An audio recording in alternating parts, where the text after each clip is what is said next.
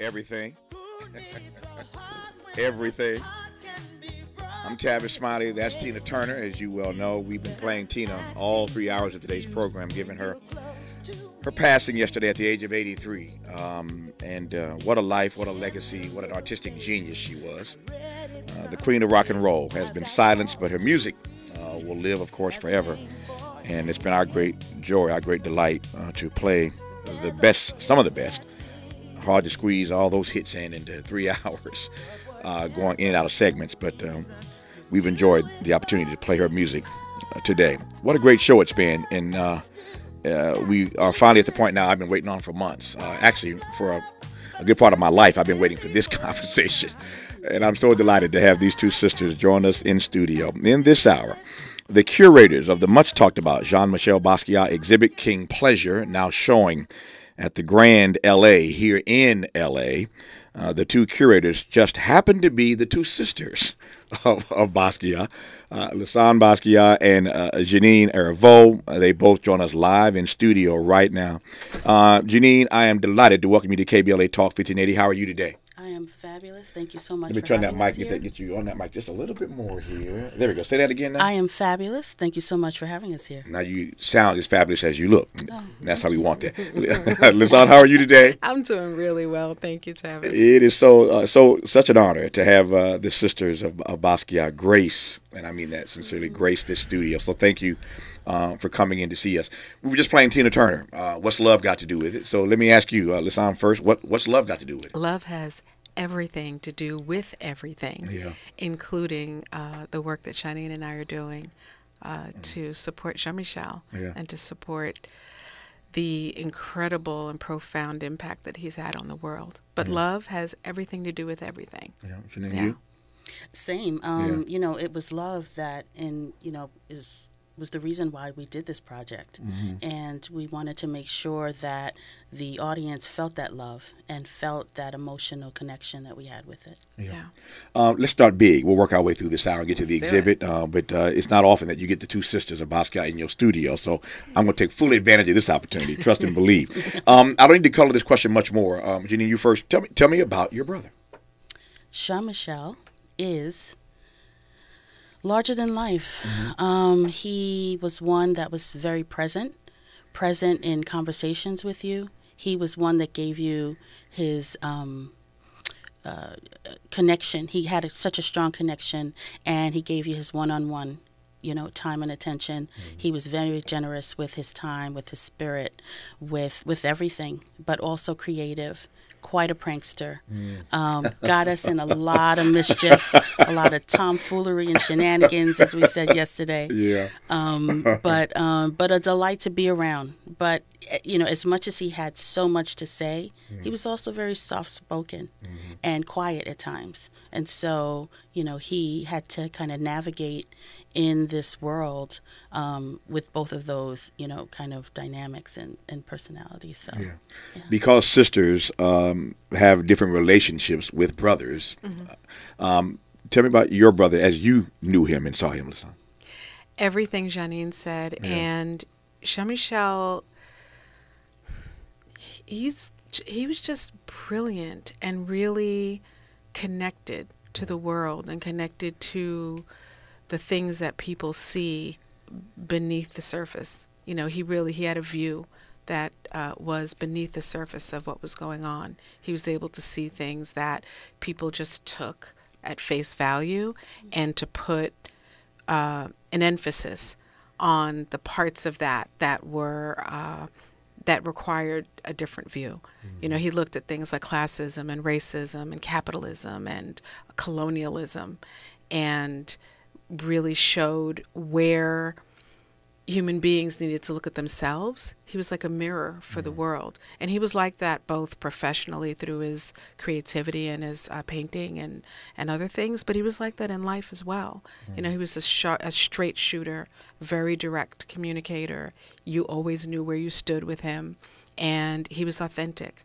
He was really authentic in everything that he did. And I really appreciated that about him as a human being. This answer may be different for the two of you, so you can just chime in and tell me. But when did you know, either of you, both of you, sense this artistic genius that would eventually be seen and witnessed by the world.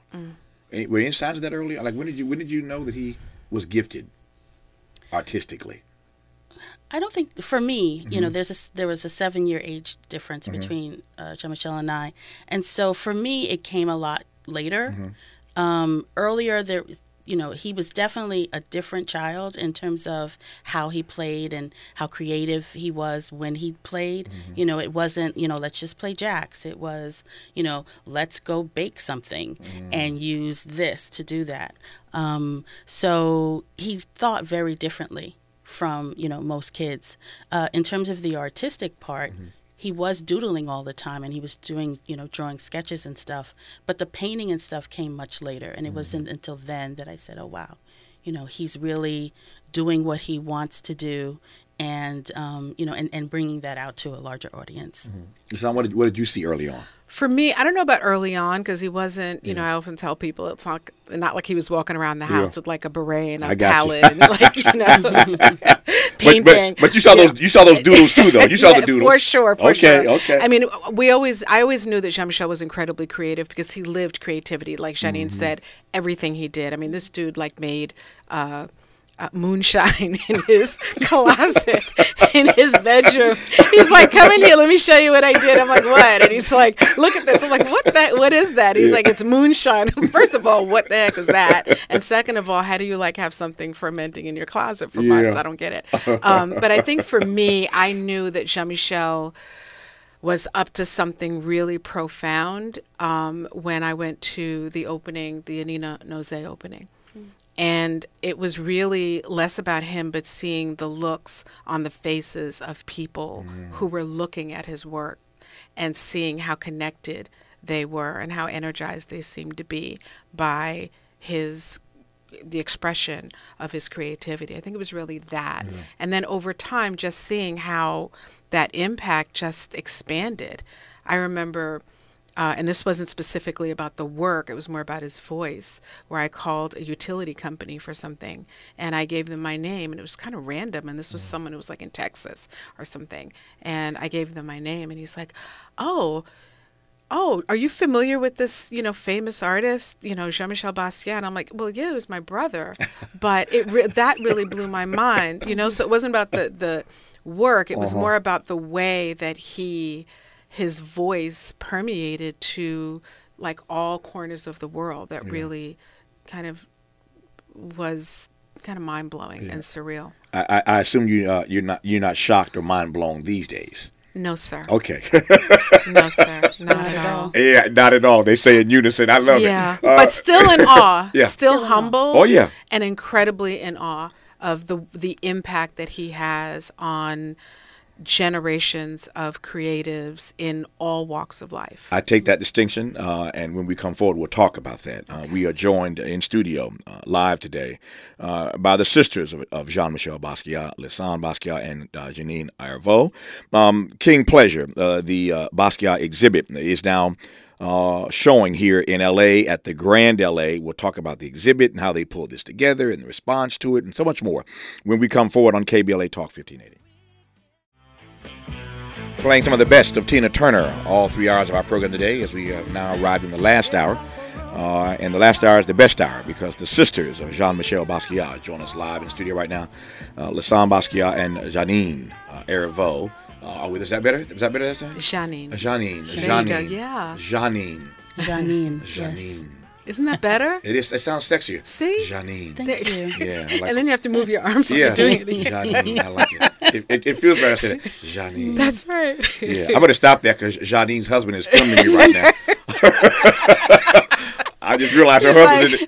He's like, do one more of those. Yeah. No, I saw him in the for those who are not watching on live stream to see the Basquiat sisters in our studio, there's a glass between my studio, the main studio, and the control room, and Jeanine's husband is in the control room, looking at me through the glass. And I know he's thinking, "Negro, you're getting way too happy with that. You're getting a little." It's like that was 7 times. Yeah, you're doing too much. You're doing too much.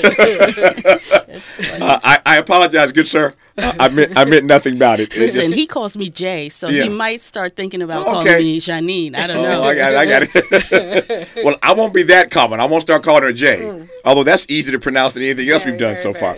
I digress. As a matter of fact, when your sister was last on, Lisane was on, we had a conversation, and I said, just take a moment, and I'm going to do it again right now, because I know that people mispronounce that last name all the time. That's right. We did and it's important if you're going to talk about an artist of this ilk, an artist of this importance, and of this stature, that you pronounce the last name correctly. So for those who didn't hear Lisane when she was on before, do it again. Basquiat. Basquiat. It's like Baskeea. Do not pronounce the T. Just Basquiat. There you go. Yeah. So for all of you who have been mispronouncing, all our lives. There are a bunch of curators out there who are like, lives. oh, man. Yeah. So now we all know how to pronounce the last name correctly. So let me do this. Tell me about your parents. It's impossible to have two sisters here as we celebrate their brother and his artistic genius. To not talk about the parents who made all this possible. So tell me about your mom and daddy, Nim, as we say. So our mother was born and raised in Brooklyn, Bushwick, Brooklyn, Puerto Rican. Bushwick. And she pretty much lived in the house that she grew up in for a majority of years until she passed. And she met my dad. My dad came over here from Haiti as under 20. They met and fell in love. They met at Palladium, but the Palladium nightclub that was uptown. And they shared the mutual language of Spanish. So that's how they were able to communicate between Spanish and dance. Nice combination. Very nice. And she taught him English, and they decided they wanted to start the American dream, get married, have 3 kids. My dad pushed a garment rack in the garment district. Yeah, sure. As he worked his way towards earning his degree, his CPA degree. So it's interesting because it's that influence that is the reason why he was so hesitant in terms of Jean-Michel, kind of pursuing a dream that was so different than the norm. He knew how much he struggled in order to, get to where he was. And so to say, hey, I want to be an artist, very difficult for him to kind of accept the life that could have been possible for Jean-Michel if it didn't go the way that it eventually did. The flip side of that story, Lisane, as I hear it, though, is that it makes the entire family not strangers to hard work. Oh, that's right. That's right. Remember, if your father is pushing garment racks in the garment district while he's working to get his CPA, then hard work cannot be foreign to any of y'all. It's interesting. Jean-Michel, and this is a public story, where he said, I'm going to be famous one day. And in the exhibition in the 1960 gallery, which is the first one, there's an address book that our dad had, that he had from the time that he was in school, where he wrote, I'm going to be an American businessman. And that's what he did. So I think we're no stranger to hard work, for sure. And also no stranger to being clear about what we want and then figuring out how to get to that place and make that happen. What have you, this is getting rich now. Okay. What has that taught you? What does that say to you, Lisane, since you raised it? We'll start with you. What's that said to you over the years about the notion of manifestation? For those who are biblical scholars, you know the verse that says we can call things that are not as though they were. Calling things that are not as though they were. But I hear your father manifesting. I hear your brother manifesting. What have you learned then about manifestation, calling things that are not into our lives as though they already existed? I live manifestation every day, and I'm really clear on a daily basis about how I want my day to go, and also about the bigger goals that I have. I think that it is so important for so many of us who are dreaming things to be clear about what you want. I think we are much more comfortable talking about what we don't want and what we don't like than we are speaking about what our vision actually is for relationships, for projects, and other things. I feel so blessed and appreciative for being part of a family of people who are no strangers to hard work, who are really clear about what we want, and who are also willing to humble ourselves to do the work and to learn how to get that thing done. Because sometimes you can, like Jean-Michel, he was this incredible creative talent. Had he not been also willing to tap into the other side of his brain and learn the business of art and understand who the players were and figure out how to get himself around those people who could help him to further his career, he may not be the Jean-Michel Basquiat that we are all very familiar with today. And I really credit our parents, both of them, Gerard and Matilda, for showing us that what you want is possible. Yeah. I love when you say their names, Gerard and Matilda. Yeah. Say their names. It's vitally important to keep That's those right. memories and legacies alive. Today, as you probably know, is the 3rd anniversary of the murder of George Floyd, and so we spent our first hour today just reflecting on what has and has not transpired. Excuse me, in the 3 years since his murder at the hands of those Minneapolis police officers. And so we're running a promo all day long today. And the promo simply says, say his name. Say his name. And so for you to call the names of your parents, Gerard and Matilda, just kind of hit me in that way, given what we are advancing this day about saying names. You going to say something? I am. What's interesting is not long after today, 3 years ago, we started talking about putting on this exhibition back in 2017. And we started walking down that road and realized that it wasn't the right time for us personally or professionally, because for us it was really important that we executive produced this project and that it was our voice, our vision that went into what we were going to manifest. So in 2017, we kind of laid it to the side and put it on a shelf for a little bit. Maybe a couple of weeks after, excuse me, this date, the 25th, back in 2020, yeah. Jeanine called me and she's like, with all this crazy stuff going on, I think this is the time. Let's do it. Like, we're ready. Like, are you ready? Are we ready to do this? And it wasn't that long after this day and everything that was going on, because we knew that and wanted Jean-Michel's voice that unfortunately was still so relevant. Sure. We really wanted his voice as part of the story, as a way to give people hope and inspiration, and also the confidence to remember that we wear a crown. Yeah. So since Jeanine is here, she can tell me directly out of her own mouth. I got 2 minutes before news, traffic, and sports. We'll start this and continue on the other side. But what were you feeling? What were you experiencing in those days after the murder of George Floyd and all the protests and the like that were taking place? What was it about that connected to you to say this time is the moment where we need to get this project moving? Anger, frustration, the gall Mm-hmm. that, you're being videotaped by many, and to have such arrogance that you can, have your knee on someone's neck and that be okay with you. This man is calling out to his mother. His dead mother. His dead mother. Yeah. Just, angered a lot of us.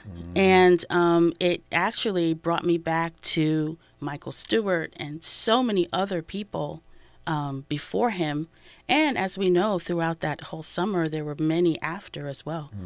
And particularly at a time when, this was in the middle of the pandemic and the shutdown, where people should have been reflecting more. It seems as though it kind of it exposed a lot of what was wrong with the injustices of what was going on to, just regular people and those that are disenfranchised. Let me jump ahead. This is an unfair question to ask with a minute to go. Again, we got more time on the other side.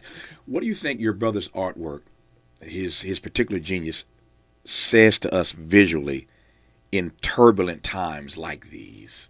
I think not only does he paint the picture, but he has all those words. So it's very clear as to what he is describing and what he is painting. There is no question as to what he's talking about. Yeah. Brilliant answer. Thank you. And nicely done. Right on time.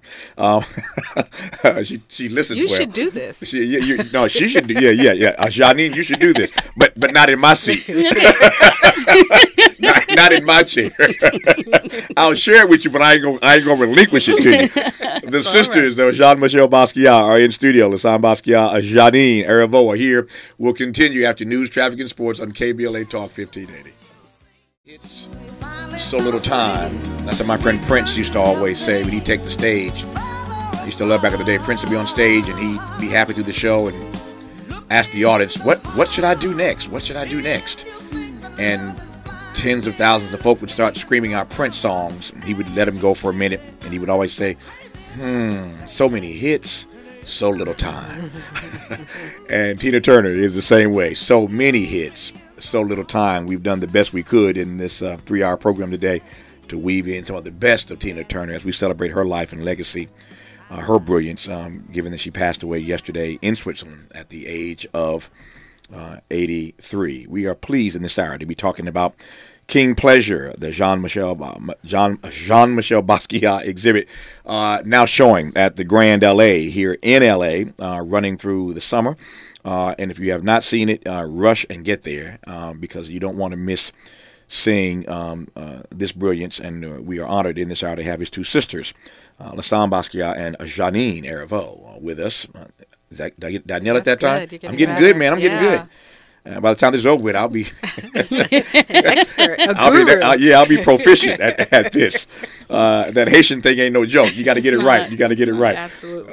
Anyway, we are honored to have his two sisters in studio with us in this hour. We were talking during the break, and I say all the time on this show that sometimes the best parts of the program are in the breaks, and so I try not to let that happen, so you don't have to sort of reprise that when you get on the air. But I was saying to during the break. That years ago, I helped curate a huge exhibition. Many will remember it, called America I Am, the African American imprint. It toured around the country for 4 years, showed here in L.A. for a number of months. But it toured the nation. Walmart was the title sponsor, and I worked with a great team to curate all of these items, about 400 artifacts that really told the story of the black contribution to America. The exhibit was built around that Du Boisian notion, that Du Boisian question of would America have been America without her Negro people? Would America have been America without her Negro people? So we built this huge exhibit around that theme. We had artifacts, everything from the doors of no return, literally, that was shipped here from Africa to travel as part of this exhibit, to items from Harriet Tubman, to Rosa Parks, to Michael Jackson, to Guy Bluford, you name it. Everything was Frederick Douglass. We had a copy of the Constitution and the Declaration in the exhibit. It was a huge exhibit that traveled for 4 years. I only raised that because I learned in curating this exhibit the value of people just keeping stuff. The value of our people keeping stuff. And Lisane, when you mentioned your father earlier and that edict that he wrote to himself, that I will be an American businessman, that jumped in my head about the value of keeping stuff. Clearly, your brother's stuff has been kept, and that's why we have this exhibit. But just talk to me, either of you, both of you, about the value of keeping stuff. Yeah. Well, hats off to you for doing such an amazing show. Previous to this, we've worked with curators, at other museums and had no idea the magnitude and the work involved in curating a show.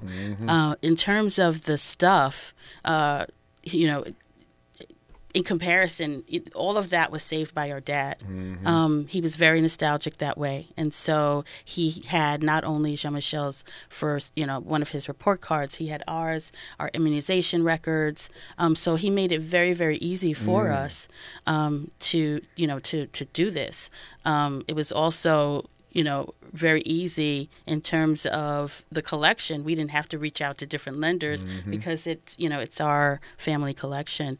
So it was interesting kind of going through my dad's stuff, because since his passing, we hadn't really gone to his home and kind of dug through all this stuff. And once we knew that we wanted to do this exhibition and really kind of went looking for stuff, and we saw all the stuff that we didn't even know existed, it really made a difference in rounding out Jean-Michel's story and the story that we wanted to tell. Let me move, Lisane, if I can, from keeping stuff to owning stuff, because Jeanine teased up something very different. Owning your stuff is a whole other level, right?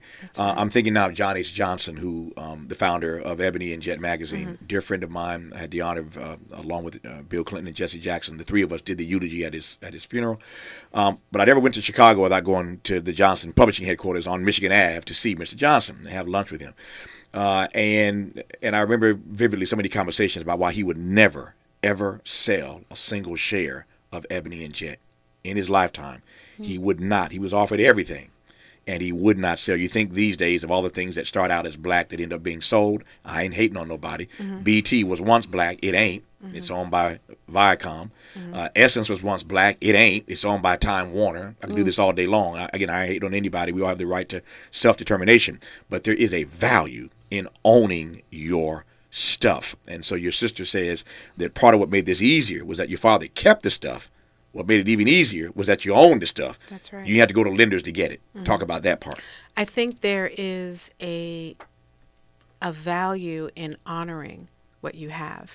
And I think that's part of it. So, we talked about the difference between hoarding and holding on to things.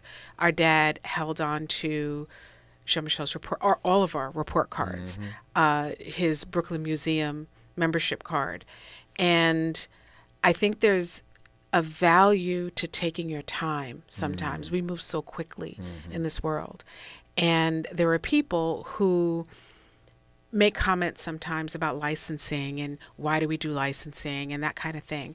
And the reason is so that we have the ability to hold on to Jean-Michel's things. That's why. And these things don't all happen for free. So I think that if you understand that for some things move really quickly, and for other things have a little bit of patience and just kind of wait. And if we as a family, our dad and mom, if they were to have run out and sold all of Jean-Michel's things, he'd still be this amazing artist, but we would not have agency in that. We wouldn't have an investment in it. So I think it's really important to maybe not hold on to every single thing, but pay attention to what you're discarding and hold on to the things that make sense for you to hold on to. This is inside. I'm sorry, go ahead. I wanted to just add to that is it probably would have been very easy for my father, our parents, for us to step in and say, you know what, let's just sell off all of this artwork and, live really great lives. The reality is the history and the legacy that not only did my dad create here, but our grandparents and Jean-Michel, this is true legacy for us, and it is something that we want to pass down to our family members and keep it that way. Let me ask this right quick here. Lisane, you mentioned this. I want to come to you and get your take on it right quick here.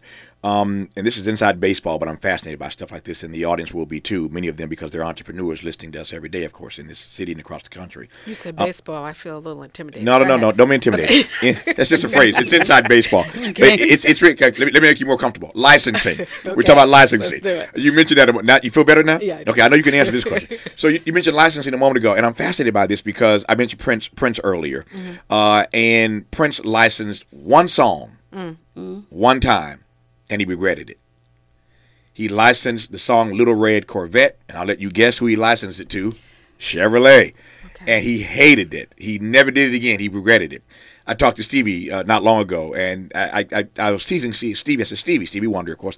I said, Stevie, man, I'm hearing your music everywhere, and I think, you didn't ask me, but I think your people are being a little too liberal with your catalog.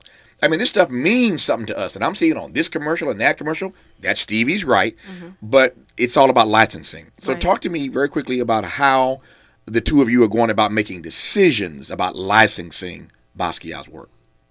Well, we're not licensing his work. We're licensing the right to use the imagery. Sure. And we're doing that because it is a way for people who may not otherwise have the means or ability to purchase an artwork. It gives them the ability to purchase artwork on a T-shirt, on an item, on a phone case, or any of the other things that we've licensed out. And so for us, it's a way of being able to hold on to the thing of value, which is his artwork, and still provide people access to him and to his creativity, while also, full disclosure, also providing us the ability to support the operation of running the estate of Jean-Michel Basquiat, which costs money. Not inexpensive, Exactly. Not small feat at all. Yeah, anybody mad at y'all? I love a smart. Some people are. I ain't one of them. But that's okay. As Jay-Z said, I got 99 problems. that ain't one of them. Exactly. I love brilliant black women. Well, with these two when we come forward on KBLA Talk 1580. Jeanine was saying something. Jeanine Heriveaux was saying something a moment ago that I want the audience to hear. What were you saying about your brother and his you tell the story. I was just speaking, on in terms of his generosity and kind of his emotional connection to the gifts that he gave people. And so a lot of the artwork. Gifts of artwork, Gifts in general, but gifts in artwork, the paintings and the drawings that he gave out to friends, when they sold them, it hurt him deeply, because for him, it was a gift that he gave and didn't expect people to sell. Yeah, I can't imagine why any artist would feel differently. If I give you something as a gift, correct, and then you cash in on it, that's an insult. It's an insult. And he took it as one. Yeah, I can see that. All right, I could talk to you all about your family and how to pronounce your names correctly and all that good stuff for hours. I'm watching my clock here. I want to spend the rest of our time talking about the exhibit, and exhibits are hard to explain. Obviously, as you know, being curators now, you have to see it, right? I can tell you what's in it, but if somebody once told me, I can explain it to you, but I can't understand it for you. Right. So I can tell you about it, but you got to go see it. So I'll just pass the mic and let you tell me about King Pleasure. The King Pleasure exhibition is Jeanine's and my and our family's response to all of the questions that we've gotten, in the decades since Jean-Michel passed away in 1988, asking questions about who he was and what he was really about. And there are people who were willing earlier than us to share their narrative and their perspective on either the relationships that they had with him or the experiences that they had. What the public had never heard was from his family. Our father was not comfortable. We're very private people. This is all kind of new. And our father was very private, and he wasn't comfortable speaking about his son because he lost his son. His son passed away. Our mother's son passed away. And so it was very painful. One of the things that Jeanine and I decided to do was to ensure, and that's what King Pleasure does, we wanted to ensure that people had the opportunity to hear our narrative about our brother and to share who he was, the journey through his life, to share something about who he was as a child. So we have video of home videos of us playing in Prospect Park when we were little children. We have childhood photographs. We wrote a catalog that accompanies the exhibition, where we talk about the history of our grandparents and our parents and Jean-Michel. We have drawings and notebooks from Jean-Michel when he was a teenager. He was the illustrator, for the school newspaper, City As School in New York. And so we have some of those issues. We also have a recreation of our both kitchen and living room from our childhood home, where 90% of the items in those 2 rooms are the actual items that we had, including like the coffee table, our father's ashtray, the Encyclopedia Britannica, the entire thing. We're missing one letter G. I don't know why, but anyway. So it was really important for us. I think G stands for gone. Or Gerard. Yeah, or Gerard. Or Gerard. So I don't know. We're like, did he take it? Like, Gerard took it with it. Yeah. He's like, listen.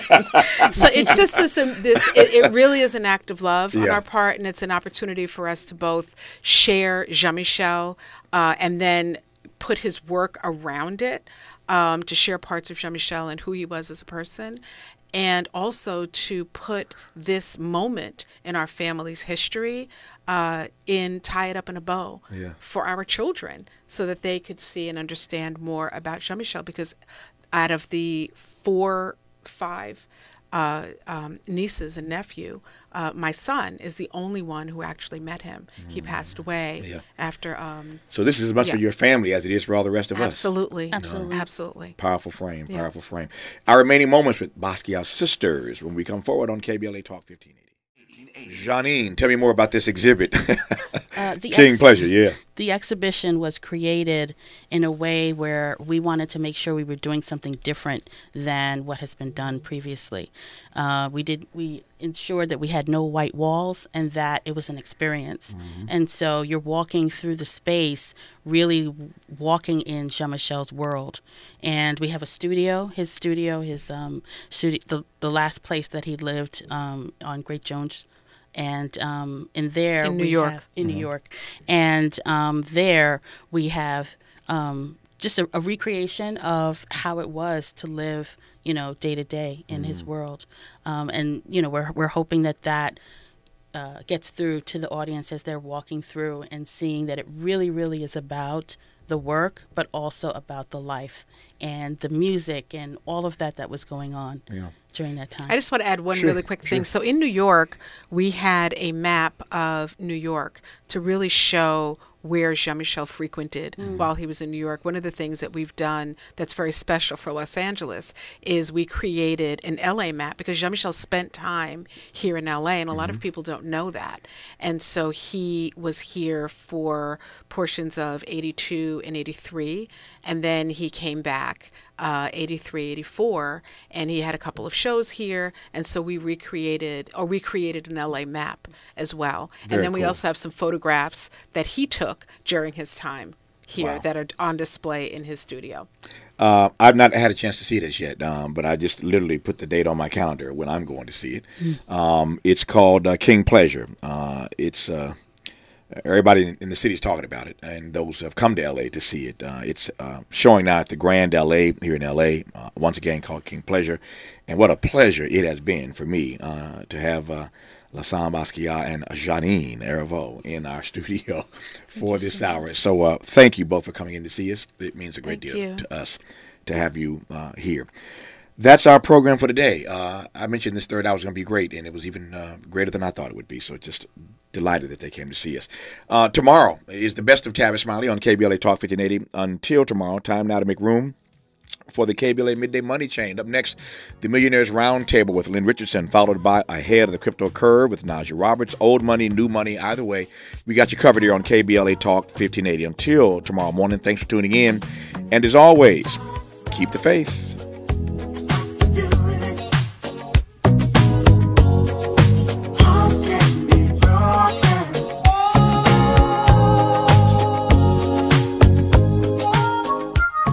KBLA 1580 Santa Monica.